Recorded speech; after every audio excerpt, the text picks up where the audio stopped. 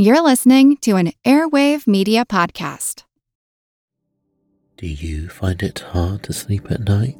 Then the Sleep Cove podcast can help you. Hi, I'm Christopher Fitton, the voice and clinical hypnotherapist behind Sleep Cove. Sleep Cove features sleep hypnosis, meditations, and bedtime stories, all designed to help those of you who struggle at night to achieve a restful and peaceful night's sleep. Search for Sleep Cove on Apple Podcasts or Spotify and see why Sleep Cove helps millions of people sleep deeply all night long. Do you find it hard to sleep at night? Then the Calm Cove podcast can help you sleep deeply all night long. Calm Cove has deeply relaxing meditation music and ambient sounds like ocean waves and crackling fires. All of our episodes are designed to help you relax and to fall asleep fast. Calm Cove is brought to you by the team behind Sleep Cove, the sleep podcast that consists of spoken word hypnosis, meditation, and stories.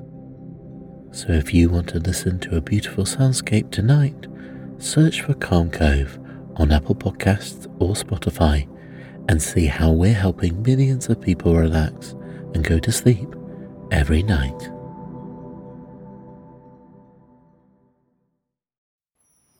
Hello, I'm Teresa McKee, your host for A Mindful Moment. Thank you for joining me as we explore ways to increase mindfulness in our day-to-day experiences. In addition to our regular weekly podcast, we also have the privilege of interviewing experts from around the world to further our understanding of how to live mindfully. Michael Keet was a high school dropout, and at the age of 21 was labeled as underprivileged with no relevant education or work experience. He earned his degree in accounting and finance, and within 9 years, Michael went from underprivileged to finance director at the age of 30 before becoming an entrepreneur and developing online accounting software to help small business owners. He is also a certified mindfulness coach and has been published in and interviewed by the Dutch Financial Times along with other local newspapers. Michael currently resides in Noord-Brabant, the Netherlands. Moneyfulness shows us how we think about money, how we prevent money from coming to us, and how we can change our mindsets in order to secure financial success. In addition to stories about real people, it provides effective strategies to change our thinking about money and step-by-step financial exercises to get our money on track through a mindful lens. Welcome, Michael. Thank you so much for joining us today. Hello, Teresa. Thanks for having me. Looking forward. Me too. This was very interesting, a whole new system, so I'm excited to talk about it. But I thought maybe first we could talk about your story, your experiences that led you to create a financial system for success. Basically, I've experienced quite a lot of things. When I was younger, at the age of 21, I was labeled underprivileged, lost for society, no good for society, kicked out of school, no good for nothing. Then I got that label, which gave me access to a fund to start studying again. So I was allowed to go back to school for a year. And then I started educating myself on the financial area, more or less accounting. Later on to economics, and I finally got my MBA. So finally, everything came all right. It was a rough start, and in the beginning, I didn't have that much money because I was working in factories. So I really didn't have a dime to spend.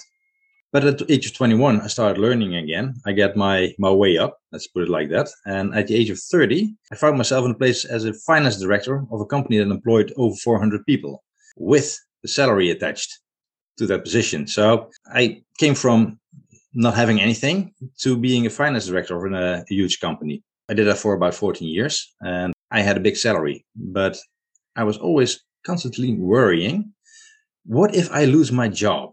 What will happen? I will lose my house. I will lose my family. I will lose blah, blah, blah, blah. Whatever you think you can lose. But of course, it didn't happen because what I know now, but I didn't know back then, your mind can make up all kinds of stories for the future that will never, ever happen. About at the age of 43, I started my own company. So again, my income was already downsized to let's say less than 50% of my income as a finance director. But we anticipated, so that was okay. I had a software company and an accounting and tax company. So it cost me tens of thousands of euros. I wasn't really, personally, I was in debt. But when I started my company, I started doing all kinds of education, including personal development. That's why I already also ran into mindfulness. And then I started wondering, because when I was in debt, I had to pay the IT company. I didn't have that much stress, like 10% of the stress I had when I was an employee as a finance director. They started wondering me. I thought, how is that possible? I don't have any money. I'm in debt. I don't feel the stress or hardly any stress. And then I started wondering, how is that possible? And then I combined the mindfulness part, because I'm also a mindfulness coach. And then I combined those two, and I came up with moneyfulness, because in the financial world, there's so much stress about finances. That's incredible. And I want to help people to reduce the stress about their finances. A lot of people have stress about money. You note in the book that 72% of Americans experience stress about their finances, and that money is the biggest cause of stress in America. Yet there's no mention of stress reduction in mindfulness. And you even experienced resistance from mindfulness trainers on this. So I'm wondering if you can tell me why you think that is. Like, what's the problem with money and mindfulness? Well, the exact reason why they were so resistant on the financial topic combined with mindfulness, I really never ever got it. But my guess is, what I understand is the two worlds are so far apart. And it's a lot of people say, you're a financial guy. You don't do mindfulness. If you're doing mindfulness, you don't do anything with money, because money is dirty, or whatever your conviction is. So my guess is that the two worlds were so far apart that it's too hard to combine for a lot of people. But I think they match perfectly. That's my challenge to tell it to the people. Yeah, and I'm glad you did. It was very interesting, and I really resonated with what you wrote in the book. You talk a lot about mindset, because that's really at the heart of this, right? What happens if we have a negative mindset about money?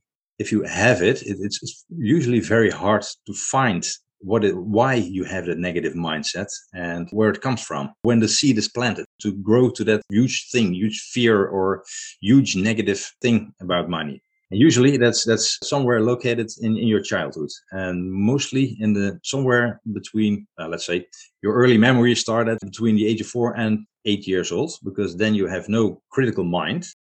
Doesn't question, is it true what I hear, or what is happening? Everything is true? Let me give you a really good example.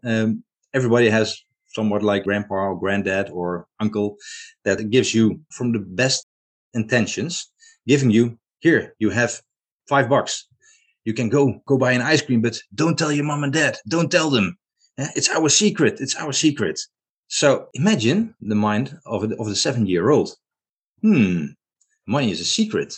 Damn, I have to lie to my parents about money. Ooh, I don't want to have anything to do with money, because I don't want to lie to my parents. So that's a small seed with the best intentions from grandpa, grandma, or an uncle or an aunt to give them some extra money.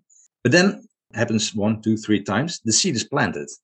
And then the neural pathway in your brain starts running. I don't want to have anything to do with money, because I have to lie when it comes to money. I have to cheat or whatever. It starts growing in your mind. And if you run the same neural pathway hundreds of thousands times, it's really hard to find when it started and to change it. To change the path you ran over about 100,000 times. So there's so many different possibilities, seeds that can be planted. Pocket money, for example. How did you get your pocket money when you were a kid? Did you have to work for it? That's another one. That's where the seed is planted from. You have to work for your money. You have to work hard for your money. If you had to do some chores in households, or did you even had to clean the entire house, or whatever you had to do. And did you have to go and beg for your money with your parents, or did you just get it and go and do with it whatever you want? There's so many things, but the way you got it, and if you had to work for it, work for your money. That's also a conviction a lot of people have. Free money doesn't exist. Well, there is, but for a lot of people, that's a negative mindset. It took me a long time. I had a lot of money trouble. when I was younger. And it took me a long time I had to unwind. Like, what is wrong with this? I didn't have a problem making money. I was uncomfortable holding money, right? So I would spend it, give it away. And it came from going to church by myself as a child. So there was no one to explain kind of what I was hearing with adults. And of course, that old money is the root of all evil stuck in me. So I understood it was okay to make money because you had to pay your bills or whatever, but it wasn't okay to have money. And it took me a long time to go, I've got to stop this. Because guess what? I always had just enough money to scrape by, instead of having any kind of security or savings or, month to month, paycheck to paycheck. And a lot of people are in that boat. So everybody has a financial comfort zone. And let's say your comfort zone is this level. And let's say you win the lottery. When you win over 5 million in a lottery, this is way above your comfort zone. Yeah. If you don't adjust your comfort zone to your new level, you will start sabotaging yourself just until you fit back into your comfort zone. In trainings and when I'm on stage, I ask a lot of people, if you win 5 million, do you think you will have to work ever in your life? And let's say 80% says you don't have to work. A lot of people want to work, that's okay. But 80% says, no, I never have to work. It's exactly the opposite. After a period from 3 to 5 years, 80% of the people that win a lottery prize from, let's say, 5 million is back to bankruptcy or to fit within their financial comfort zone. Yeah. So it's got everything to do with your mindset and how you think about money and you handle it. Yeah, I totally agree. And I think you're right, though. So much comes from our belief system that got established somewhere early in childhood. And we just assume that's the way it is. And it's not. You can change it. You cover how fear and worry prevent us from being able to seize opportunities, and that one of the ways to reduce worrying is mindfulness meditation, which you alluded to in your story about learning mindfulness. But why do you think that's so helpful? Well, when it comes to seizing opportunities, the biggest barrier for people to start something or to do something is money, because their mind can make up 1,000 stories what can go wrong. And they don't want to lose the money because if they're within their financial comfort zone. So that's the biggest barrier. That's a fear of getting out of their comfort zone and out of their financial comfort zone. And if you start meditating and acknowledging the fear you have, the way you think about money, the way you handle it and give it a place, just telling yourself this is the place that it is and that's what it is, accept it. And then it's the barrier to start something new or to invest money or whatever you want to do with it is lower than before. So that's how mindfulness and meditation can help you to overcome the fears of the future, because fear is based or reliving the past, or most of it fear for the future. Yeah. You include neuro-linguistic programming as a tool to help you feel more empowered and to make better decisions. Can you explain what that is for our listeners in case they're not familiar with it, since we're mostly focusing on mindfulness in this program? Yeah. Like I said, I did some personal development trainings, and I'm not an NLP practitioner, but I did some trainings regarding NLP.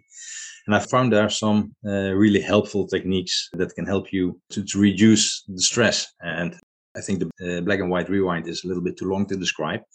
But let's say if you exaggerate everything, like you have a financial problem, and I'm doing it the short version, and you start exaggerating. And yes, I know there are people in Africa starving, but my problem is really bigger. Their problem is nothing. I know they're dying. They don't have anything, but my financial problem is really, really the big problem. I know there's a tsunami, but my problem is, then your brain starts telling you, oh, now you're going the wrong way. And then if you do it a couple of times, your stress level will start to reduce and see it in a normal perspective. Because what doesn't kill you makes you stronger. And if your fear and your worries can reduce that because you start normalizing it. And another one is just, and I'm not going to do that. I do it in a theater show, but you can also use a sexy voice. Just do it in your mind because you don't want to hear anybody else talking to you in their sexy voice. Just talking about your problem, and then also your brain starts telling you, nah, this isn't real, and then it starts being a joke. And when it's a joke, it reduces your stress level. So that's just 2 out of the 3 NLP techniques I use to reduce the stress. Excellent. Yeah, I mean, I think recognizing that we can use a tool in itself is a mindful act. I actually wasn't familiar with meditation when I was having my money exploration. I Hmm. used tapping is what I used to eliminate that Okay. root cause. But Yeah. and that's why I appreciate you sharing that, because sometimes a lot of people don't even realize these techniques are available and that you can learn them and they're so beneficial. So thank you Yeah. for And that. so it's so easy to use and so easy Yes. to learn. So you also talk in the book about the importance of where we place our attention. So can you talk a little bit about that? Everything you focus on will grow. Everything you put your attention to will grow. So if you just don't pay attention to your finances, it's hard to imagine that they will grow. It doesn't grow automatically. If you don't water a plant, it won't grow. If you don't pay attention to your money, to your financial skills, to it just doesn't happen. It just flips through your fingers. It'll be gone. And if you manage your money, because that's also one of the things. Just a lot of people don't manage their money, so they don't pay attention to their money, to their finances. If you don't pay attention to it, it's not developing.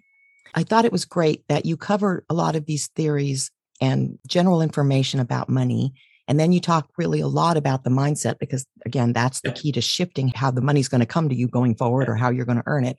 But you also include what could be seen by some people, maybe in the financial world, as very almost simplistic steps to take. But a lot of people don't know the steps to take, how to create the budget, how to categorize expenses, all of those things that are why we don't learn it when we're in school, I'm not sure, unless you take economics. But I used to be an accountant and I learned it all after school. I had to learn it, separately. Yeah. But that's what it takes. It takes the attention. Mm-hmm. It takes spending some time, dedicated time to it. Yeah. And we do it for other things, but for some reason, many people just don't want to look at the money part. So, yeah. And also, but there are no complex formulas in it, because right. You just add the money, deduct the money, and you have your budget. But Yeah. the budgeting is all about making choices, and that's also something which happens in your mind. You can spend $1 just once, and you can invest. You can invest it. You can spend it. Whatever you want to do it, but just do it consciously. That's also one of the things I tell ones that are in my trainings. If you spend your money, whether it's a card or physically paper or a coin, just 3 seconds before you hand it over to the cashier, or you just swipe your credit card through the machine. 3 seconds. What is in my basket? Is it worth it? Do I want to pay for it? How does it feel? 3, 2, 1, and then pay it. Or just a lot of people just start, go back, put something back, or whatever. So you can do it in a shop, but also when you're shopping online, of course. It's easier when you're shopping online. Just pause a little bit before the click button, where you hit the button to pay what you want to have. I think that's great advice. I actually do that with Amazon, because I started seeing a lot of Amazon deliveries. A lot of what I'm buying is for work, but at the same time, that's money too, right? So I started doing this thing where I select what I think I need to buy. And then instead of clicking purchase, I actually get off this chair and walk away. Go get a drink of water, go do something. And then I come back and look again. And a lot of times now what I've noticed is, as I'm looking, I'll go, I don't really need that one. So I'm still placing an order usually, but it does that little pause gives you time to, it's not an impulse buy. It's not a knee-jerk reaction. So I think that's great advice. I do want to thank you so much for bringing the two topics together, money and mindfulness, because I think that is actually a beautiful marriage for us to not only get our finances on track, but to have a much better relationship with money. Where can people find out more about your Moneyfulness program? Moneyfulness.com. And we'll put a copy of the book up on our website as well. It's available now. Thank you very much. And I thank you so much for joining us today. Thanks for having me. It was a great interview. Thank you. Thanks again to Michael for showing us how to mindfully manage and enhance our finances through his Moneyfulness system. Again, you can connect with Michael at moneyfulness.com, and you can find a link to his book and see our full interview on amindfulmoment.com. Until next time, I encourage you to meditate daily and be mindful in all of your everyday activities. Simply bring your full awareness to the present moment to build your mindfulness skills, paying attention to every detail of what you're doing, from washing dishes to work tasks to taking a walk. Your mind will wander, and that's normal. Each time you notice it has wandered, that's mindfulness. Consider how wonderful the world could be if everyone was mindful. You can help make that happen. It all starts with a mindful moment. Please subscribe to A Mindful Moment, and if you'd like to support us, we would deeply appreciate you visiting patreon.com/amindfulmoment. Follow us on social media at A Mindful Moment Podcast. Visit our website, amindfulmoment.com, to access podcasts, scripts, and book recommendations. A Mindful Moment is written by Teresa McKee. The English version is hosted by Teresa McKee, and the Spanish version is translated and hosted by Paola Tile. Post-production and talent booking, Melissa Sims. Intro music, Retreat by Jason Farnham. Outro music, Morning Stroll by Josh Kirsch, Media Right Productions. Thank you for tuning in. This podcast is produced by Work to Live Productions.